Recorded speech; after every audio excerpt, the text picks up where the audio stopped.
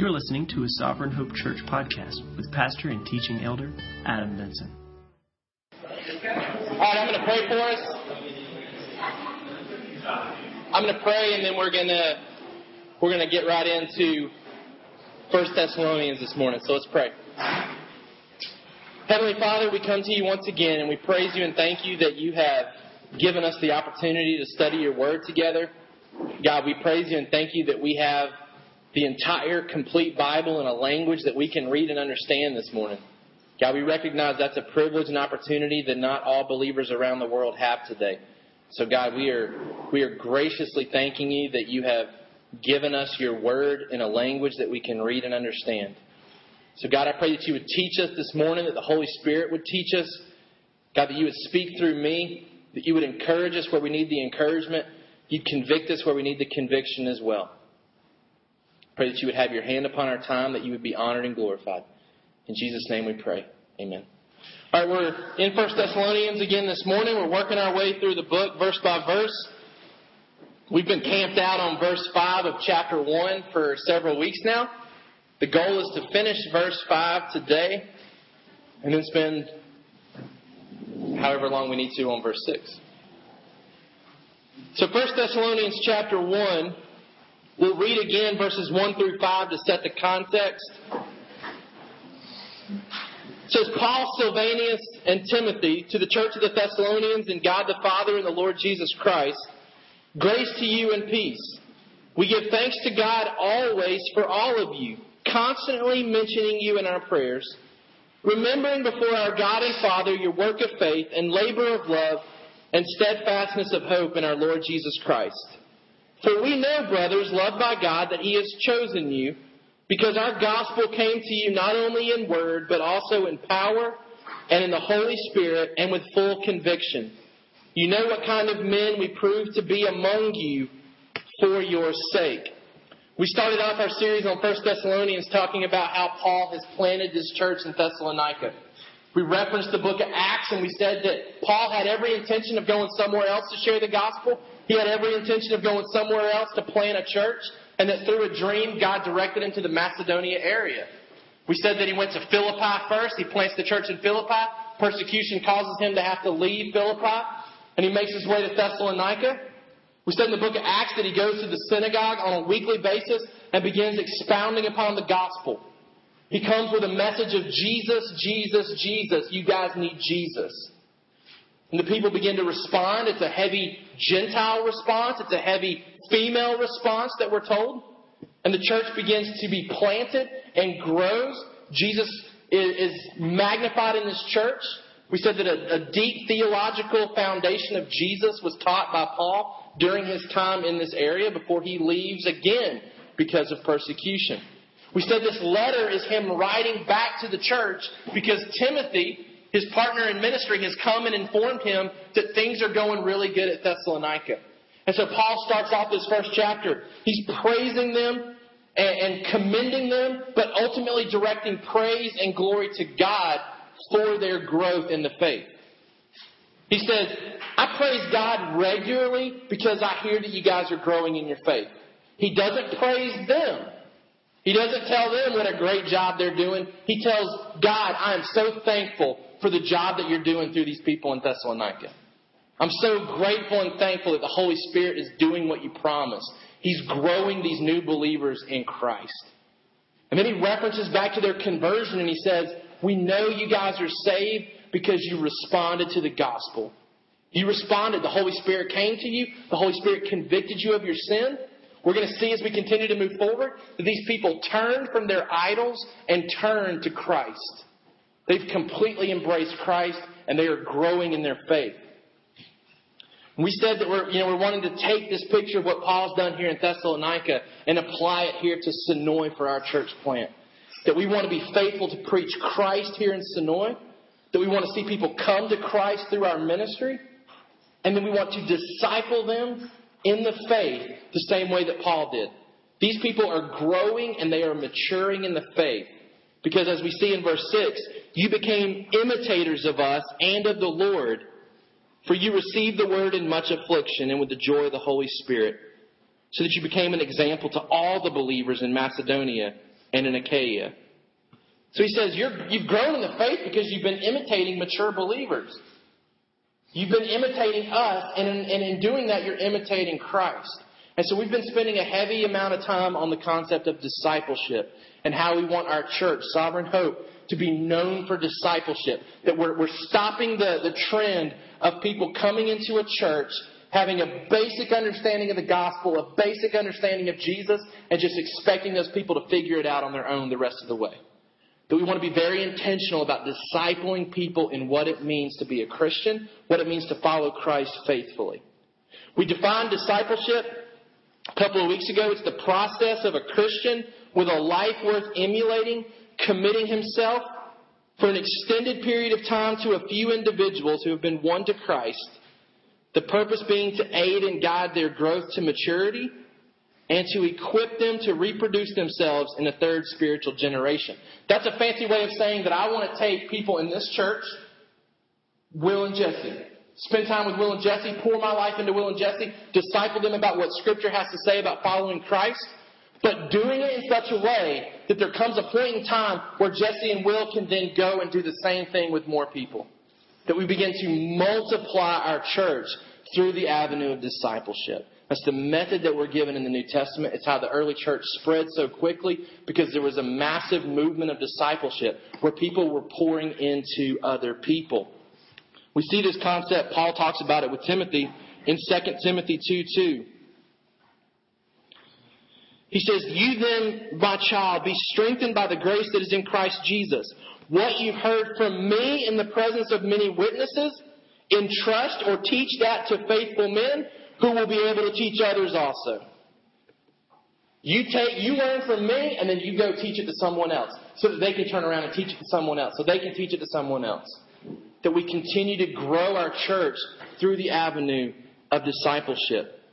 We said that in 1 Thessalonians chapter 1 again, it says, "You know what kind of men we prove to be among you for your sake." That last part of verse 5 is what we've really been focusing on.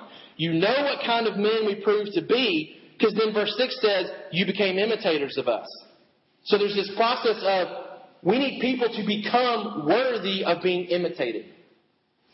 We need to be the type of people who are worthy in a sense that I can say, Jesse, come and follow me as I follow Christ.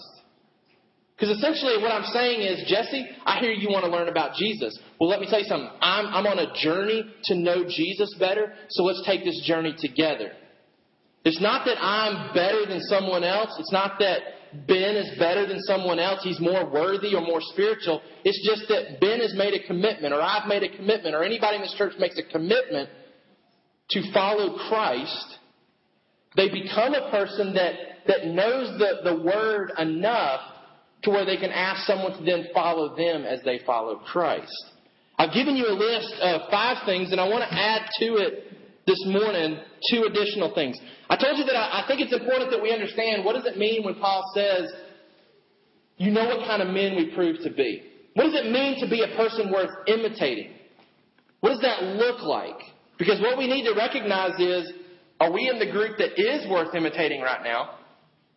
Or are we in the group that's not there yet?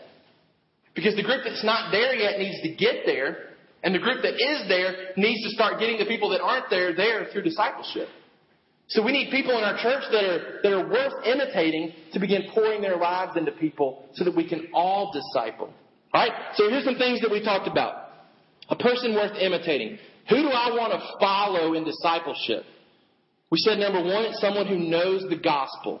Someone who knows the gospel, who really understands the gospel, that Jesus is all sufficient for salvation, that it's Jesus' perfect life, it's His sacrificial death. Our good works do not contribute to our salvation. Good works come after salvation. They're an evidence of our salvation. They do not earn our salvation. Someone who knows the gospel. Someone who has a good theological understanding of Jesus. Someone who gets the concept that Jesus is God and man, and that both were necessary for Him to be the perfect Lamb for our salvation. Number 3, someone who believes in sovereignty. The fact that God is in control and that Romans 8:28 really does come true. That He works everything for the good of His people. Because what happens is that we need younger believers to be able to identify with more mature believers that go through a time of suffering or difficulty in their life and respond the right way. We need people who experience loss that can communicate to a younger believer, it's okay because Jesus is enough in my life. Here's how you respond to loss. You trust in sovereignty. You trust in Romans 8:28 that God has constructed this universe to function in a way where He gets the glory and His people get the good. Number 4, submission to King Jesus. Remember the Pharisees in Acts, the Pharisees go to the officials and they say, hey, you got to put a stop to Paul and these people that are planting churches because they're teaching that we should follow another king. That we shouldn't follow Herod, we shouldn't follow Caesar, instead we should follow another king, Jesus. That's the kind of people we need. People who say it's more important to follow Jesus than any official or any mindset that this world offers us. That what Jesus desires for us is best. Number 5, a desire to learn. You don't have to be someone who's a theologian or a scholar who knows everything about the Bible. But you have to be a person who desires to learn, who is seeking to increase their understanding of the Word. I want to follow somebody who doesn't have all the answers, but who's on a journey to get all the answers. Who says, I'm not content with my knowledge about the Bible until I know it as best I can. I don't know it all I can right now, but I want to know. And I'm on a life journey to know more and more about God and what He wants for me. The 2 things that I want to add. Number 6, I think it's important for us to be, if we're going to be a person that's worth imitating, we have to be the type of person that is committed to the church. Committed to the local church. There's a strong movement right now going where people are saying, I want to follow Jesus, but I want to be disconnected from His church. But the New Testament is very clear. You can't follow Jesus the way that you're supposed to. You can't do a lot of the things that the New Testament commands you to do unless you're attached to a local church.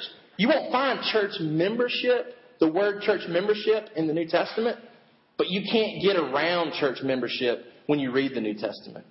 It's just all over the pages. You're told to submit to godly leadership. Well, I need to know which leadership I'm supposed to submit to, so I need to align myself with a local church. I'm supposed to encourage believers in Christ. I'm supposed to spur them on as we wait for Jesus to come back. I'm not to forsake the assembling of myself together with other believers. It's all over the place in the New Testament. We need people who are committed to the local church, who prioritize the local church in their life and in their family's life. That when you look at the schedule, church takes priority. There's a commitment level there to the local church. And number 7, passionate for the lost. Passionate for the lost. Passionate for the lost. There's a desire to see the gospel go out in Sonoy, in Griffin, in Peachtree City, in Fayetteville, in Noonan, and to the ends of the earth. We want to be a church that's passionate for the lost. We want people in our church that are passionate for the lost. Whether we're serving right here in Sonoy or whether we're serving with Chris in Uganda, wherever it is, we are passionate for lost people. 7 things that I think it takes to be the type of person that we could say, okay, you're worth imitating. Let's put younger believers with you. Let's let younger believers learn from you. You're worth imitating. You've proved, like Paul says, you know what kind of men we've proved to be. We're good men who love God. We're good women who love God, and we want to teach you how to do that. These are 7 areas that you can personally evaluate yourself about and say, okay, I'm not strong in these areas. I need to get stronger because I have a responsibility to disciple young believers.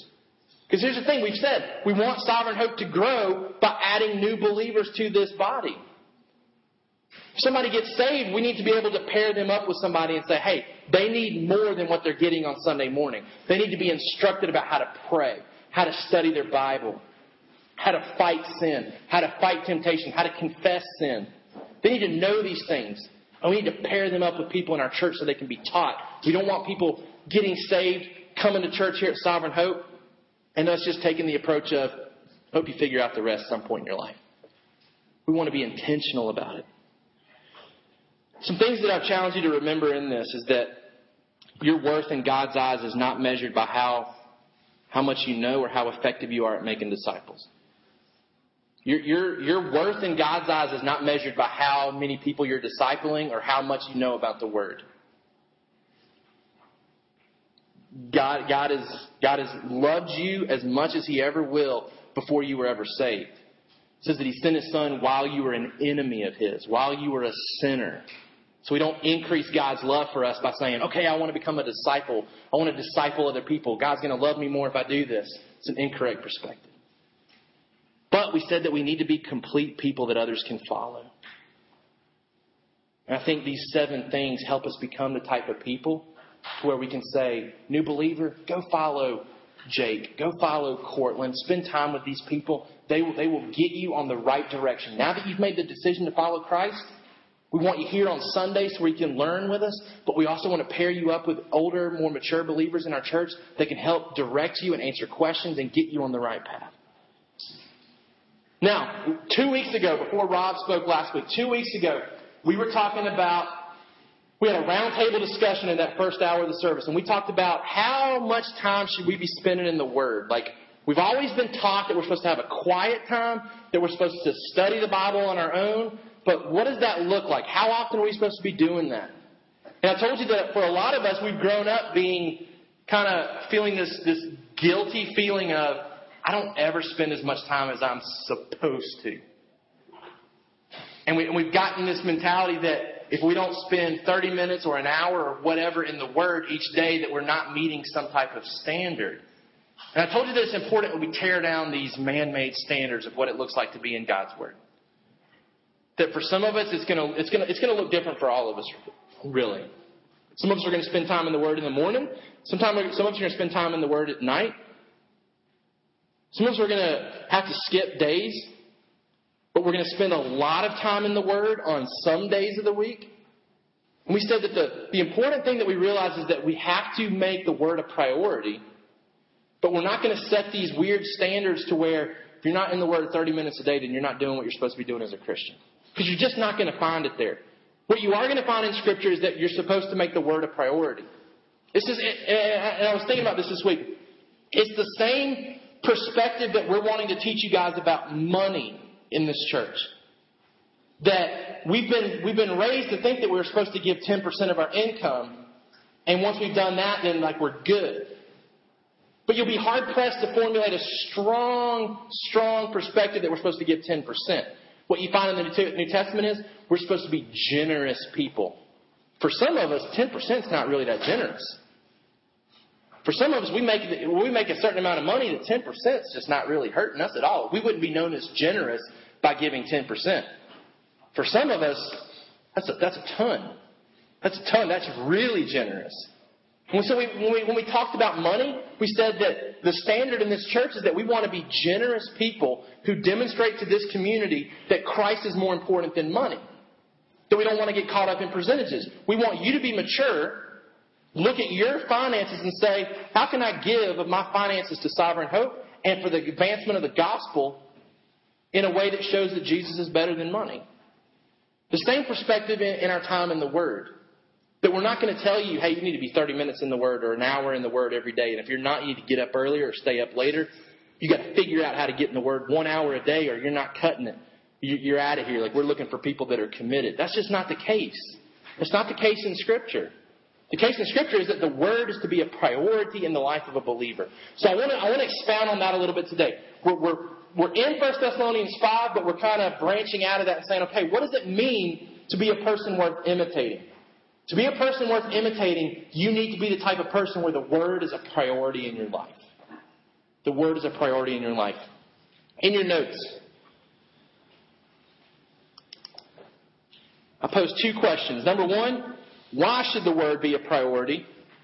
Question number 2, how can I make the Word a priority? I need to get it. Notes so I remember what it was.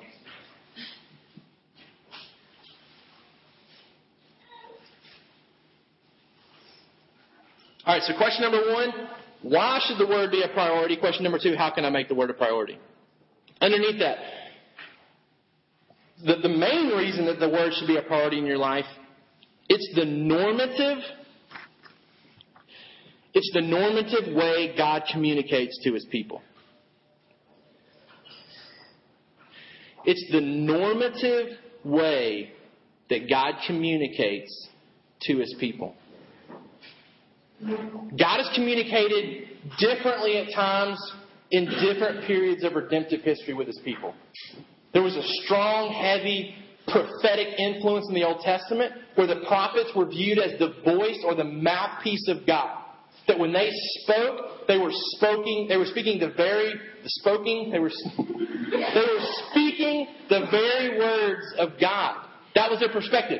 The prophet in the Old Testament is different than the pastor in the New Testament. Okay? We are both instructing and teaching about God, but the prophet got his message directly from God to the point that people wrote it down and put it in the Bible.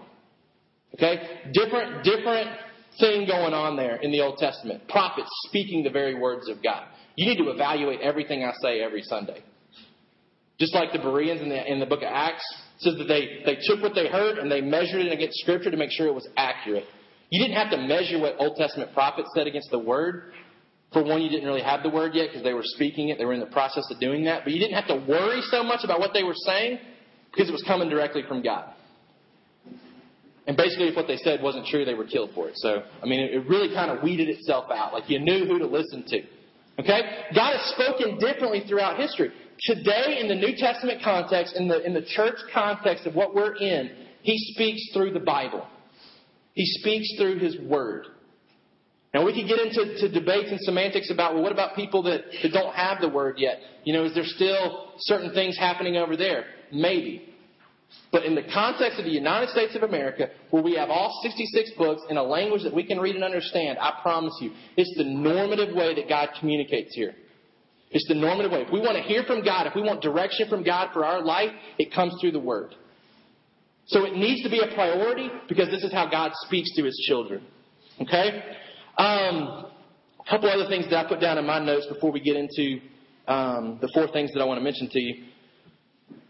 We fail to remember that people labored to get the Word into our language. We've worked at times with one verse and with Wycliffe about translating the Bible into languages that don't have the Word yet. There was a time when it wasn't in English. It wasn't available. And a man named William Tyndale worked really hard to make sure that we got it. He worked so hard that he died from it. He was persecuted for trying to translate the Word into a language that English people could understand. Because it was during a time when the only people that could understand the Word were the pastors or the bishops. And they were manipulating it for their benefit. They were saying, oh, you want to get your lost friends and your lost loved ones out of hell? But you can buy something. You can buy something to arrange that exchange. They were making money off of stuff that's not in the Word. And people didn't know what else to do because they couldn't read it. And so when guys like William Tyndale came along and started translating it, it took the power away from the church. And I'm so thankful for that. That I can teach you guys today. You can go home and say, hey, that's what the Bible says. We're not having to listen to a man who has all the power. The Holy Spirit has given you the power to know God and understand God through His Word. People like William Tyndale labored to make sure that was the case for those of us that speak English. Secondly, we have great advantages not afforded to others that I think God's going to hold us accountable for. We live in a society where we have unbelievable resources to know God and to know what His Word says that people all over this world don't have. You can get on the internet and read and listen to stuff from all over this nation, from pastors, from teachers, from writers. We have unbelievable amount. There is no excuse for us to not be progressing in our knowledge of who God is. We've got way too many resources available to us. Okay? But some strong biblical reasons for why the Word should be a priority in your life. Number one, God expects me to grow up. God expects me to grow up. Hebrews chapter 5.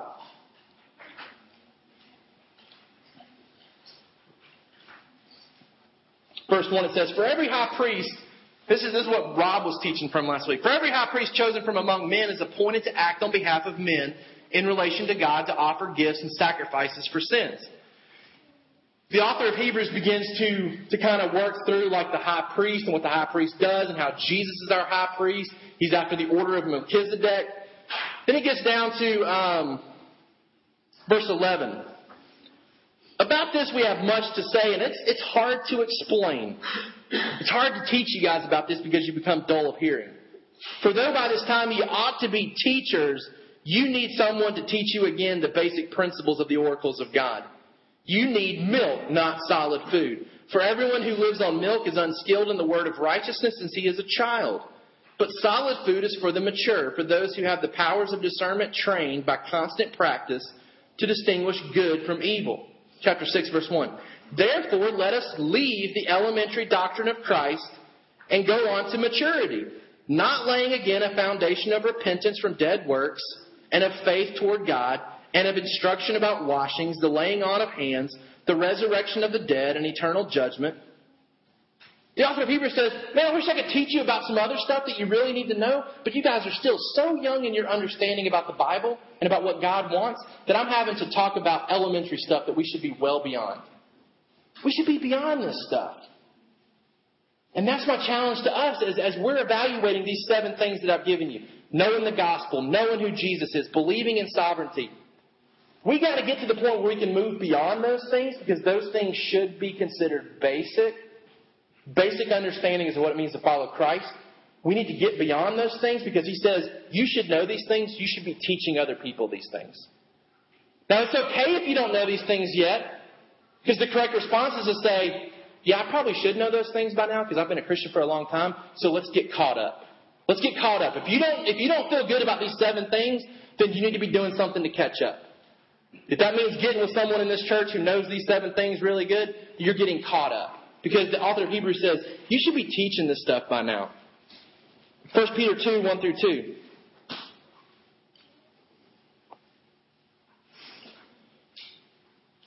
So put away all malice and all deceit and hypocrisy and envy and all slander. Like newborn infants, long for the pure spiritual milk, that by it you may grow up into salvation. So the Bible tells us that God expects us to grow up in our faith. That we should be growing up to the point that we can help other people grow up. Okay? And the way that we grow up, he says, like newborn infants, long for pure spiritual milk, that you may grow up into salvation. So God expects me to grow up. God expects me to grow up. The picture here is that you had believers who were still needing baby food, basically. Can you imagine if after church today we all went out to eat and Tyson and me went out to eat with some people and I got my menu out and I'm ordering stuff and Sarah were to pass Tyson his baby food and we're like, Tyson's not yet ready for like the big menu, like he's still we still have to bring his when we eat. Like we'd be like, dude, like you got to grow up, man. Like it's time to start eating off the real menu. That's the picture that the author of Hebrews is saying. He says, man, you got to grow up. You got to get beyond this stuff so we can teach you about more stuff about God. You got to grow up in the faith. Secondly, God expects me to be stable. God expects me to be stable.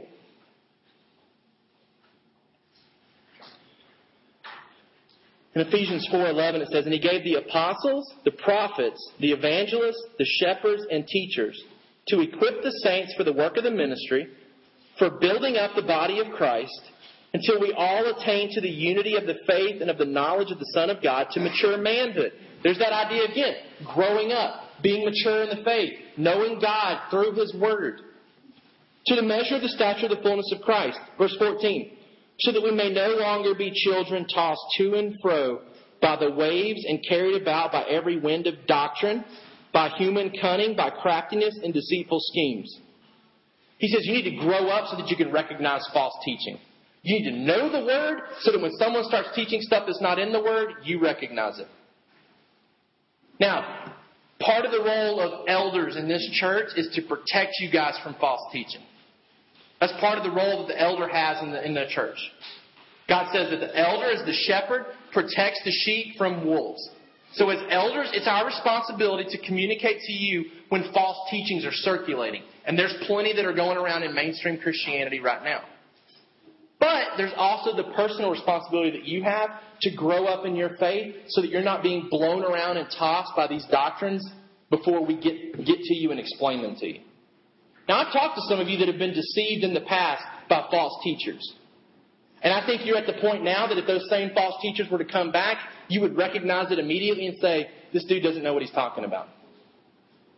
But we need to all be growing up in our faith so that we're not tossed to and fro by different doctrines. That we're stable in what we believe about the Word. That we're not constantly shifting and changing. I know a pastor who shared with me about another pastor in this area who his doctrine has constantly been changing year after year. As the pastor, he can't seem to get solidified about what he believes to the point that it's changing. Paul says, the church has been designed to equip the saints to do the ministry. The Word has been given so that you can grow up in the faith so that you're not tossed to and fro, back and forth by different doctrines. So God expects us to grow up. He expects us to be stable. These are reasons why the Word should be a priority in your life. Number 3, godliness will escape me if I don't. If I don't make the Word a priority in my life, godliness will escape you. If you want to be a godly husband, a godly dad, a godly mom, a godly wife, a godly friend, a godly fill in the blank, you have to be in the Word. You are not going to be a godly husband or a godly wife if you're not in the Word. You're just not. Scripture always connects godliness and the Word together. Let me show you. Joshua 1:8.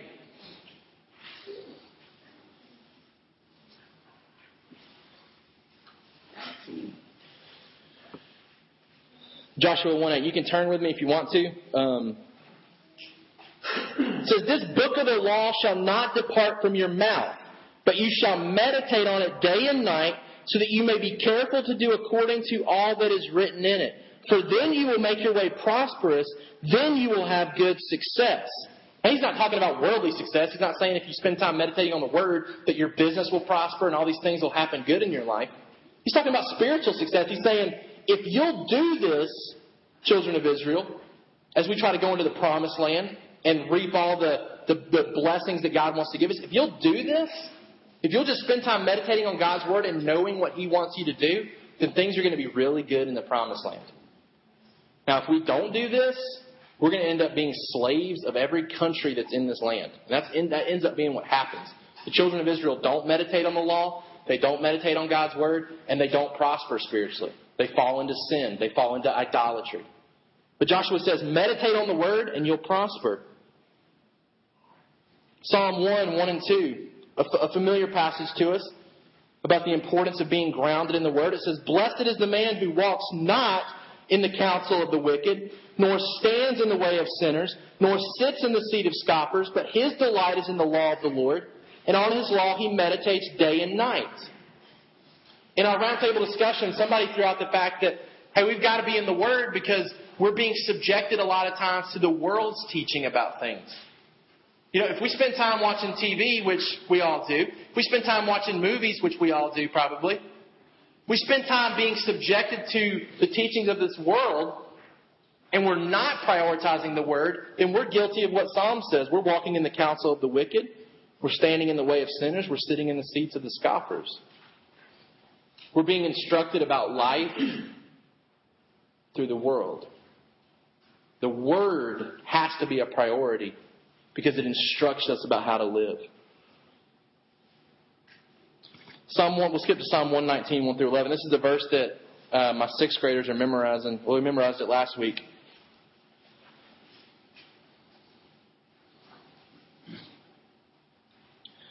Blessed are those whose way is blameless, who walk in the law of the Lord. Blessed are those who keep His testimonies, who seek Him with their whole heart, who also do no wrong but walk in His ways. You have commanded your precepts to be kept diligently. Oh, that my ways may be steadfast in keeping your statutes. Then I shall not be put to shame, having my eyes fixed on all your commandments. I will praise you with an upright heart when I learn your righteous rules. Oh, keep your statutes. Do not utterly forsake me. How can a young man keep his way pure? By guarding it according to your word. With my whole heart I seek you. Let me not wander from your commandments. He says, the way that I seek God is that I don't wander from His commandments. I'm in the Word. I'm spending time in the Word. I've stored up your Word in my heart that I might not sin against you. I encourage you to read through these other passages that I've given you. Godliness will escape you if you're not in the Word. You will not become a godly man or a woman if you do not prioritize the Word in your life. And number 4, others need a godly example to follow. Bringing it back to the discipleship thing. Others need you to be godly so they know what it means to be godly. New believers in Sonoy are going to need a church at Sovereign Hope to be full of mature believers so they know what they need to do. How do they follow Christ? They can imitate you is our goal. We want them to be able to imitate you. Not the pastor, not the elders. We want them to be able to imitate everyone in our church. Question number 2. So that's some real quick, here's what the Word says about why we should prioritize the Word. Question number 2, how can I make the Word a priority? How can I make the Word a priority? Number 1, we rely on the Holy Spirit. So often you hear people say, I just don't understand the Bible. That's why I don't read it and study it. I just don't understand it. And we don't realize what we're saying. Because to really mean that, to really say, I'm not capable of understanding, is to say that you're not a Christian. So we need to be careful in our wordage there. It might be difficult for you to understand the Word. It might be hard for you to understand the Word. But to say, I can't understand the Word, is honestly to say, I'm not a Christian. The Holy Spirit's not living inside of me. Look what 1 Corinthians 2:12-14 says. Now we have received not the spirit of the world, but the Spirit who is from God. That's the Holy Spirit. That we might understand the things freely given us by God. And we impart this in words not taught by human wisdom, but taught by the Spirit, interpreting spiritual truths to those who are spiritual. The natural person or the lost person does not accept the things of the Spirit of God, for they're folly to him. He's not able to understand them because they are spiritually discerned. You can't really understand the Bible and understand how to apply it into your life without the Holy Spirit. That's why people will try to follow Christ and then they fall away because they were never saved. They didn't have the Holy Spirit living inside of them. They couldn't persevere in the faith because they weren't sealed with the Holy Spirit. It's why people can try to study the Bible, but it doesn't make sense to them. It doesn't translate into everyday life. The Holy Spirit's not illuminating that for them. So as Christians, we can rely on the Holy Spirit. Number 2, determine your goals. Now we're using these as ways to kind of move you towards if you want to call it quiet time or personal study time in the Word. Because we said, in order for you guys to grow up in the 7 things that we listed above, knowing the gospel, knowing who Jesus is, understanding sovereignty, committing to the church, all these things are going to be a result of your time in the Word and learning in the Word. So we want you guys to be having quiet times or devotions or whatever you want to call it. We don't want to give you strict standards and guidelines. It has to be this long. It has to look just like this. But I want to help you develop your own plan for what works for you. All right, so number 2 is determine your goals. It helps for you to think about where do you want to be spiritually in 6 months? Where do you want to be spiritually 5 years from now? Think about where you want to be spiritually, and then you start developing a plan of what's it going to take to get there. I remember most of you know John Wallace, who was roommate in college, best friend of mine. When we took the youth to Panama City for a missions trip, there was a time when we were watching these guys and girls play volleyball. And there was this dude that was just he's just really in shape. I mean, he's the type of guy, he looks forward to going to the beach because it's time to take his shirt off. And he's he looks good. Where others of us are beach time, I need to find a swim shirt to I don't have to take my shirt off. I mean, this guy thrives on beach time. And this guy was just ripped. And me and John were looking at him, we were like, I made the comment, I said, John, what would it take for you and me to look like that guy? Like, what would it take? And John looked at me and he said, a drastic change in our lifestyle. I mean, a drastic change. And I was like, you think we could look like that by next year? He was like, no. He said, I mean, drastic change in our lifestyle that we're not capable of. Like, now we can take something like that and say, okay, physically I want to get to the point where I look like that. And we can start to develop a plan to, okay, I'm going to start drastically changing my lifestyle to where I can look like that guy in maybe 5 years, 10 years, or whatever. But it would start with me making a plan. What's the basic philosophy behind losing weight? What do you have to do? I mean, all these Weight Watchers, Jenny Craig, they're all based around what concept? A lifestyle change that means, at the core basic, what do you have to do? Eat less, exercise. You have to burn more calories than you're taking in, right? Like, in order to get rid of the excess, I got to burn more than I take in daily to get caught up. So you can take that basic premise of, I got to do that if I want to look like that. And then you can develop a plan about how long that's going to take. Now, you could really cut down on the amount of calories that you're taking in and really speed up the amount of calories you're burning and get to looking like that guy a lot quicker. But you could come up with a philosophy that would say, in 20 years I'm going to look like that guy because I'm going to start burning more calories than I'm taking in, but I don't want to get too crazy, So it's going to take me 20 years to look like that. It's the same spiritually. We can look at it and say, okay, I want to know the gospel. I want to understand sovereignty. I want to be submitted to King Jesus. Well, do you want to have those things true in your life 5 years from now, 10 years from now, 20 years from now? What's your plan? What goals do you want to set for yourself spiritually? And how are you going to develop a plan to get there? I'm trying to set the goal for you. I think these 7 things need to be really developed in your life. And they can be really developed as you make the Word more of a priority in your life. So number 3, once you've determined your goals, develop a plan. Develop a plan. Now I want to give you some suggestions that you can just kind of jot down, things that stand out to you. I'm going to give you just some thoughts that I wrote down.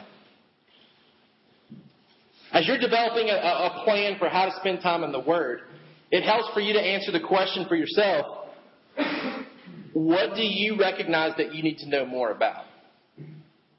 This is usually what I do when I set out to study in the Bible. What do I need to know more about? A few years ago when we were doing winter retreat, and I'm thinking, okay, what do I want to teach the youth on winter retreat?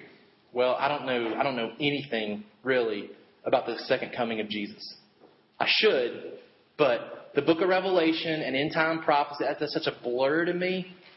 Okay, that's what we're going to teach on. I'm going to study that like crazy. I'm going to try to comprehend that, and I'm going to teach that.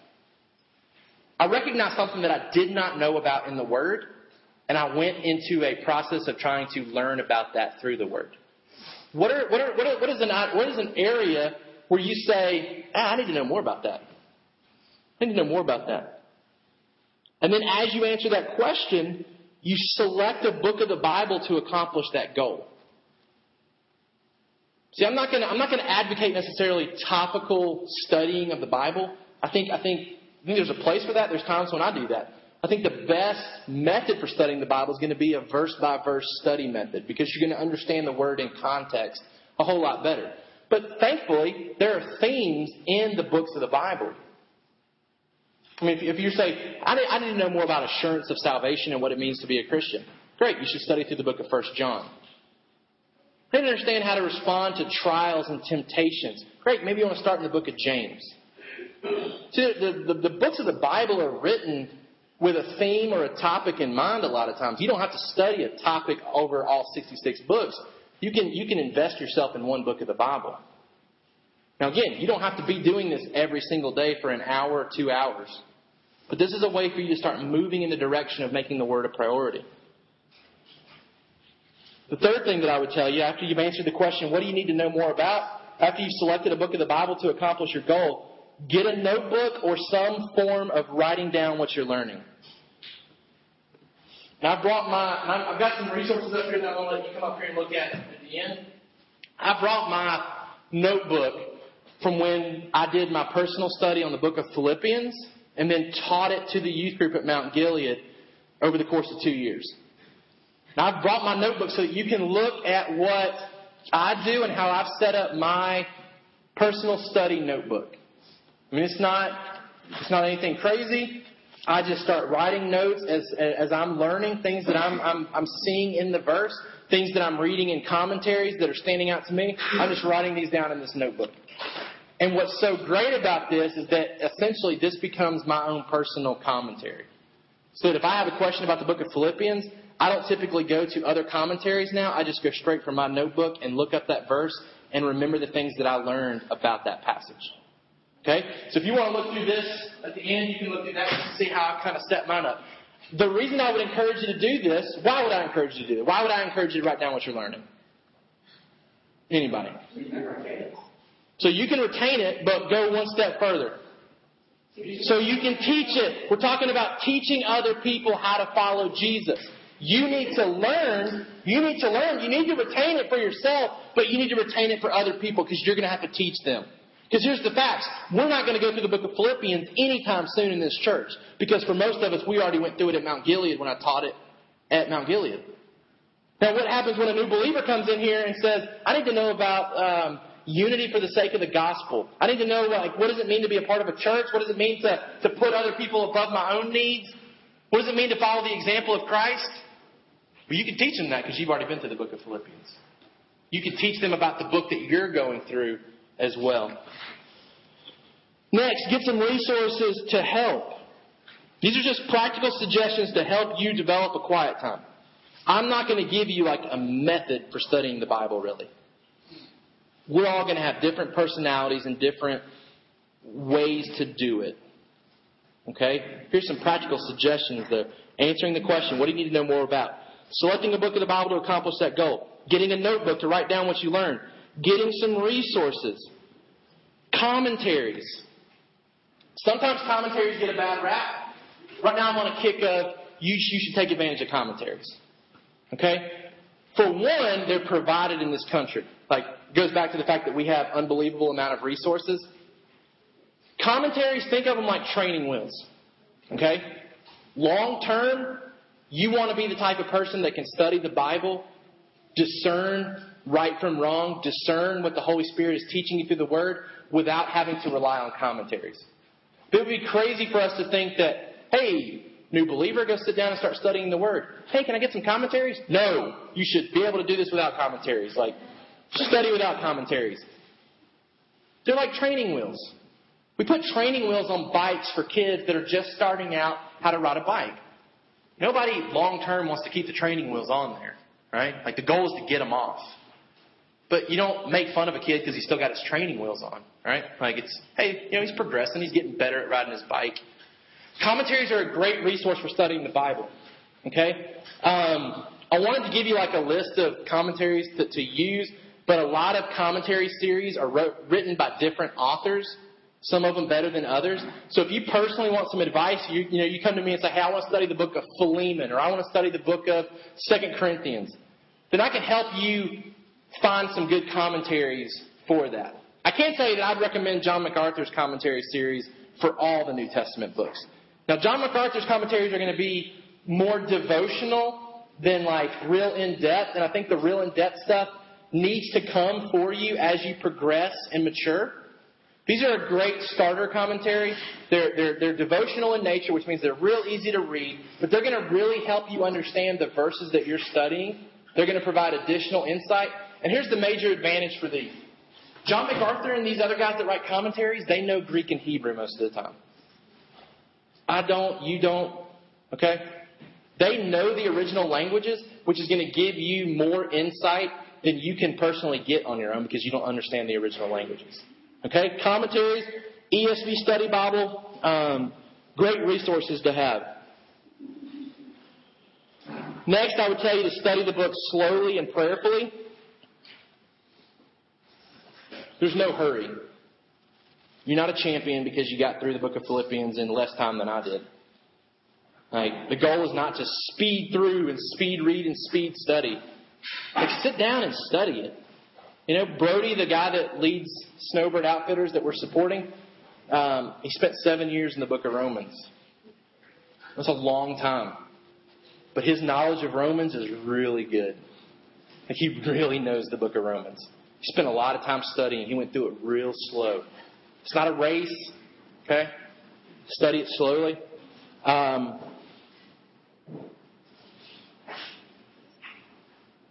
I put down determined to know what you're reading and studying. How oftentimes do we read and then immediately we couldn't tell you what we just read? That's what happens a lot of times when we buy into this concept that I'm supposed to be in the Word 30 minutes a day or an hour a day, is that we get up, it's not really a priority, but it's like, okay, I got to do this. I'm going to read because I'm supposed to read. But then if I were to ask you, what did you just read? You'd be like, I don't know. I experience this all the time with my 6th graders.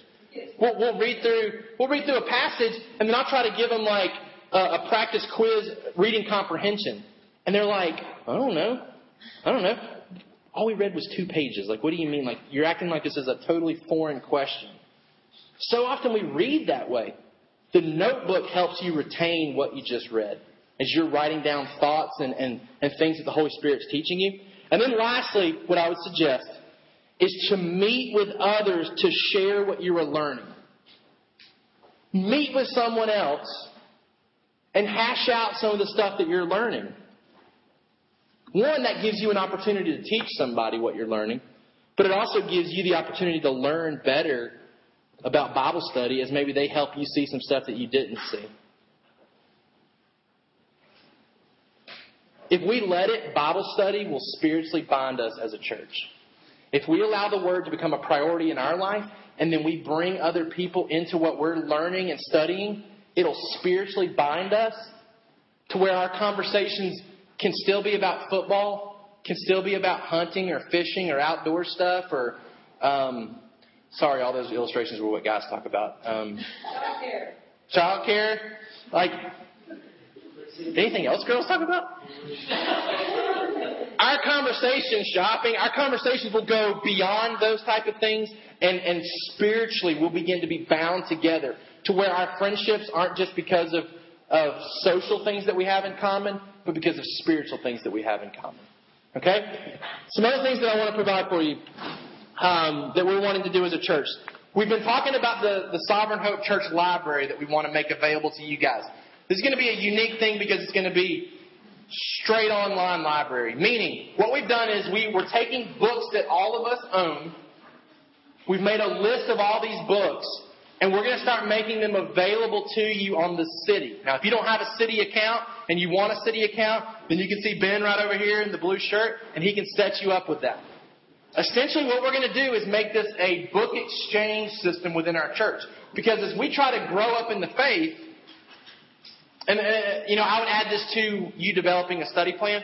When you pick a book of the Bible to study, bring in supplemental books to help you in that study. So like when I was studying the second coming of Jesus, spent time in 1st and 2nd Thessalonians, but I also read books on the second coming of Jesus. So you read books that go along with what you're studying in the Bible to enhance that study. Okay? So that's what the library is going to be for. We want to provide you resources at no cost, because there's no reason for all of us to go out and buy What is the Gospel unless we just all want a copy. Plenty of us have this book, and we can share this book through the online library system. Jessica Boer is going to be in charge of the library. She's going to be the point person for if you want a book, you go to Jessica. Jessica works it out to talk to Luke. If Luke owns the book, Luke gets the book to Cortland who wants to borrow it. Jessica will oversee that whole process. We'll have the list of books on the city. You can contact Jessica and say, hey, I'd like to check out What is the Gospel. Jessica will say, great, Luke owns that book. I'll make sure Luke gets that book to you. And then you'll get it back to Jessica. She'll return it to Luke and someone else can check it out.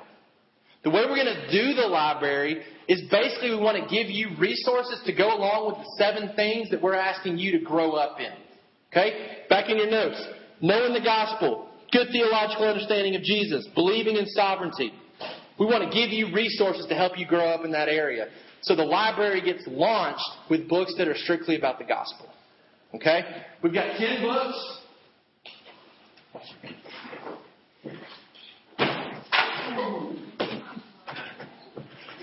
That was my book, so.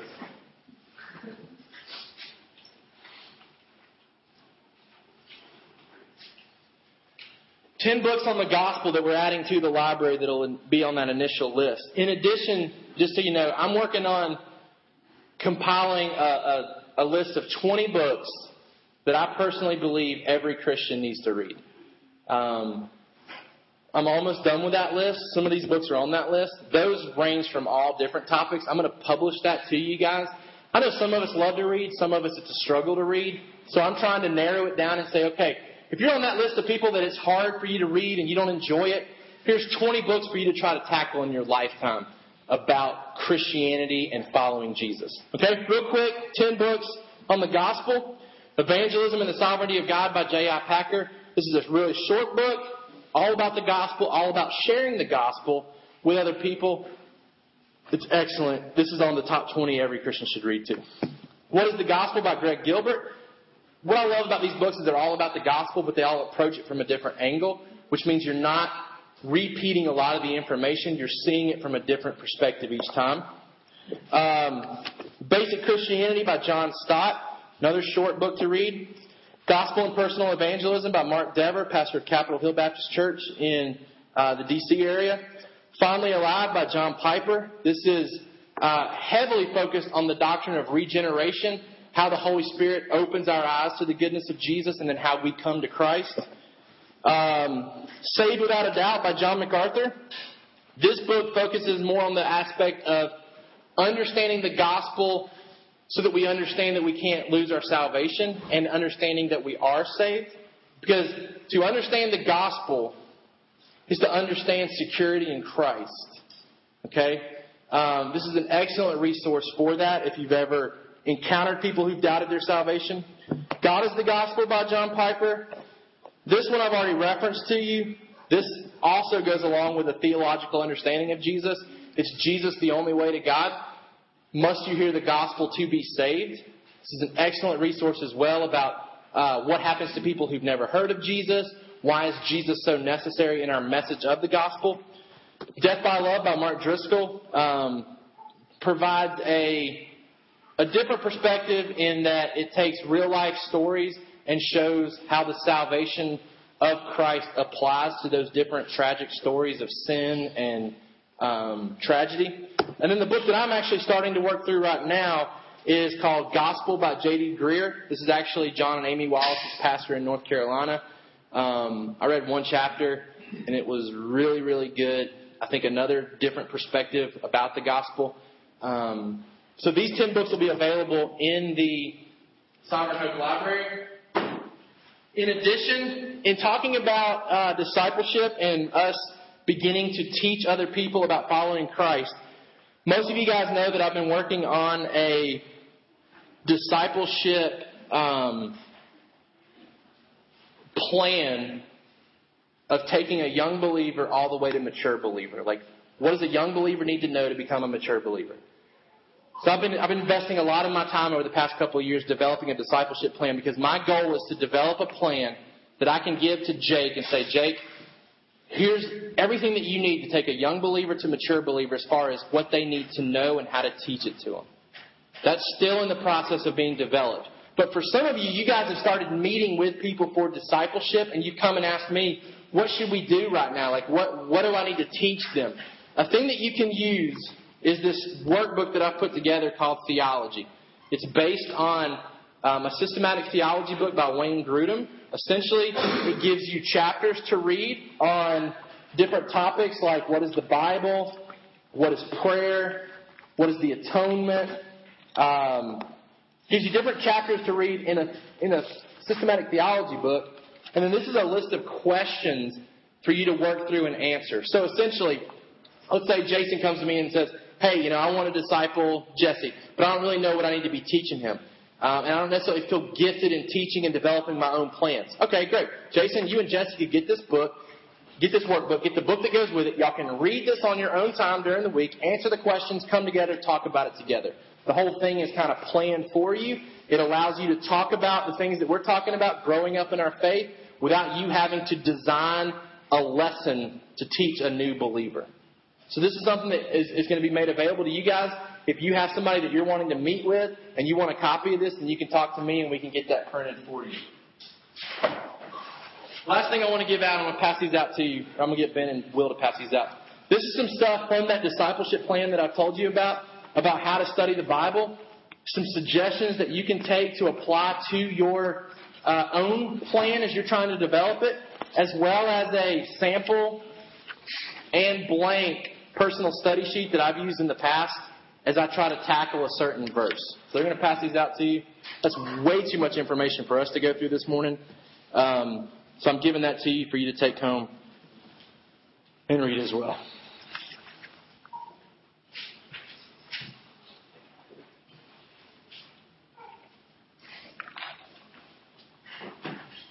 All right, almost done. Before Tyson comes and closes us out, one other thing that we've done as a church that we want to make available to you guys.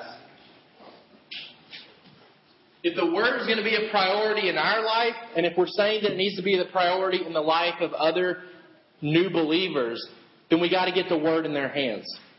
We came across a website that was doing a deal where you could buy 240 Bibles for $240. You had to buy 240 to get the deal. So we went ahead and purchased 240 ESVs. This is the full Bible, Old and New Testament, which is not normal. Usually when you buy a deal like that, it's just the New Testament. Sometimes they throw in Psalms. This is the complete Bible. What we want to do, one, we're communicating to you that we're serious about building this church with new believers. And so what we're saying is that we're going to provide you the resources that a new believer would need. So what we've done is they were boxed in how many? 48. All right, so there's 48 Bibles that you guys can come and take with you today. Keep on hand as you come across people in your lives that do not have a Bible, that can't afford a Bible, then you've got Bibles that you can give out to them. We've kept back 4 boxes that we plan to use in our local mission efforts here in Sonoy. Just to give you a quick overview, one thing that we're wanting to do is we're wanting to establish a funeral home ministry in Sonoy with the local funeral homes in this area. What we want to do is we want to go to them. We want to say, look, when you have families that come in here that are not connected to a church, and those of you that have lost people, you know how important a church can be in the time of loss. Church comes in, provides meals, provides a level of comfort and encouragement. If you think about it, Paul says in Thessalonians, we sorrow differently than lost people. A lost person who has no connection to a church doesn't have typically someone making meals for them. They don't have people to talk to. They don't have any hope about what's happened in their life. We want to work with the local funeral homes, set up our church to make meals for these people in the time of loss. We want to be able to provide a Bible and an opportunity for us to get into their homes and begin to share the gospel of Christ with them as they're wrestling through a lot of issues about life and death. So we're keeping back some of these Bibles for those efforts as we move forward. But we want you to empty this box today. I want you to take these home, keep them on hand, and give these out to people that you're interacting with, that you're sharing the gospel with, that do not have a personal Bible of their own. All right, any questions about any of that? I know we flew through that. Huh? Yeah, I want all those gone today. I want you to take them. They're heavy. Any questions about Bible study? Or we're going to keep talking about this in the coming weeks. We're going to be in chapter 6 next week, or verse 6 next week of chapter 1.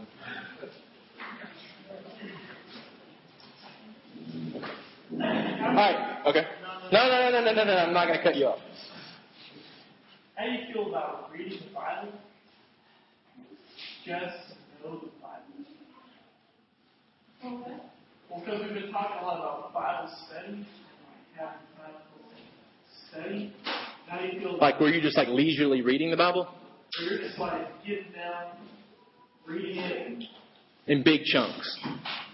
Yeah. I think that's a definite benefit and positive in the life of a believer. There's a place where you're going to sit down and really digest and dissect a verse. I mean, we've been in verse 5 for the past several weeks. But there's definitely a place for reading large chunks of Scripture. A lot of the Bible reading plans to get through the Bible in a year are based around that type of thing. It's going to give you an overall perspective of the Bible, which is really about one thing. It's about Jesus. I mean, the whole Bible is about Jesus. So you're going to get a bigger picture of what the whole Bible is about by reading through big chunks. So, yeah.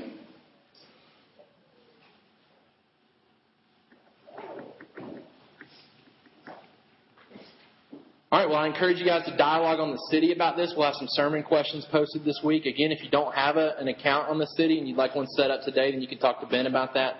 But we're hoping to use that again to further our discussion about this. We want to see you guys grow up in the faith, and we want to do whatever we can to provide resources and opportunities for that. I'm going to pray, and then we'll sing to kind of close it out. God, we thank you so much again that you've given us the Word. You've given it to us in a language that we can understand. God, I pray that as a church we would be the type of people that prioritize the Word in our life. God, we want to be people who are shaping our thought process, our decision making around what the Bible says. We want to be Bible saturated. And God, we know the only way to be Bible saturated is to be in the Word regularly. And God, I'm thankful that you haven't imposed legalistic type standards about you got to do it this way, you got to spend this amount of time each day, or you're not doing it right. God, I thank you that you give us the freedom to be mature and to recognize that we need the Bible, and that you've given us the freedom to determine how to get the Bible in us. But God, I pray that we would be mature about it, that we would take responsibility to ingest the Word into us, that we would feast on the Word. God, that we would be the type of people who move beyond milk and are feasting on solid meat. That, as the book of Hebrews says, we would grow up in the faith, that we would get beyond the elementary doctrines and we would get into the meat of your Word. God, help us to encourage one another in that. Help us to begin meeting with each other about this. That you would begin to allow discipleship relationships to happen, where mature believers in our church would recognize someone who is still growing and learning and is still young in their faith, and they would take them underneath their wing and say, come follow me as I follow Christ. God, help us to make drastic changes to our lifestyle if need be. That we would really get an idea of where we want to be spiritually 5 years from now, 6 months from now, 2 weeks from now. And that we would make changes where we need to grow spiritually in that direction. We ask all these things in Jesus' name. Amen.